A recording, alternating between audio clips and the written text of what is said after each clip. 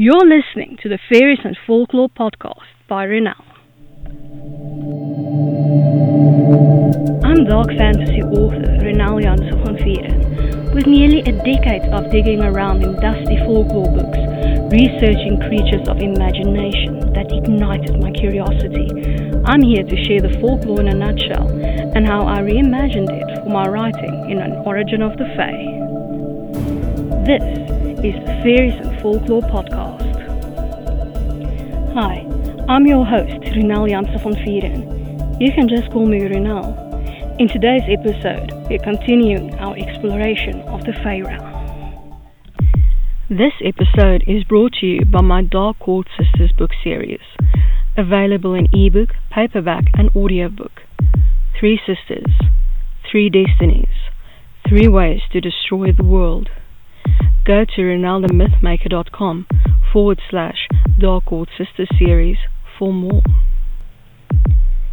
You can now support my time in producing the podcast, researching, writing, and everything else involved by buying me a coffee. This can be a once-off thing, or you can buy me coffee again in the future at your discretion. Go to buymeacoffee.com/Renal to support me.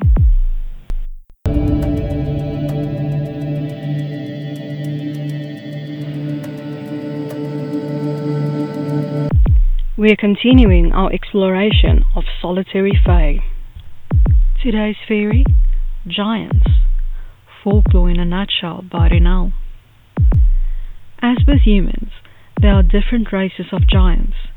There are those who are more human-like, such as Orion, who mingled with humans and gods alike. And then there are those of superhuman proportions, such as Typhon, who sometimes appeared as a tornado to the mortal gaze, as the many heads, snakes, and other protrusions from his body is just too much for the mortal mind to grasp. But the true giants of Greek mythology, the Gigantes, are the children of Gaia and Uranus, when Cronus castrated his father and his blood fell to the earth. These giants are often confused with the Titans, but they had their own war with the Olympians, which they lost, and were then buried beneath volcanoes, and are the cause of volcanic eruptions and earthquakes. Moving from Greek mythology to Norse, the Jotnar are a race of giants who are in turns in conflict with the gods of Asgard and their allies.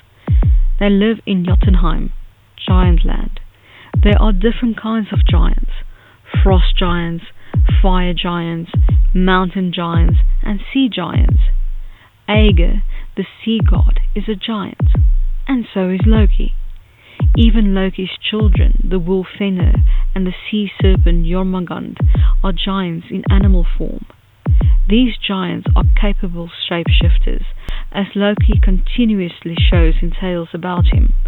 And though they are at times allies to the Aesir and Vanir, the gods, when Ragnarok arrives, it will be because their mutual hatred cannot be contained any longer. The fire giant Surt, who is the guardian of the fiery realm of Muspelheim, will lead an army of fire giants to set the world ablaze. In Celtic tradition, though, as the Tuatha Dé Danann grew smaller and became the Fae, the heroes of the time became bigger and bigger until they became giants and gods. Bran the Blessed is such a hero. The calyx is usually depicted as a giant crone who shaped the landscape when rocks fell from her apron, and so mountains and valleys were created. Giants can be found all over the world, though, and were a favorite of medieval tales. They are always huge, strong, and vaguely human in appearance. They range from malevolent to playful, from enjoying human flesh to befriending humans. Just remember that they can sometimes forget their own strength, so look out for yourself before you end up like the Cornish lad who died when his giant friend tapped him friendly on his head. And now for my interpretation of the Fae, in An Origin of the Fae, giants. Giants prefer to live in their own realm within fairy, where they cannot be bothered by silly humans seeking to steal their treasures. Also, certain fae who want to fight them for the chance to brag that they've beaten a giant. Giants are excellent shapeshifters and can come in any size and form. When they have to be in the mortal realm for some reason or another, some appear as tornadoes or hurricanes, while others are fine by going unnoticed in the form of birds.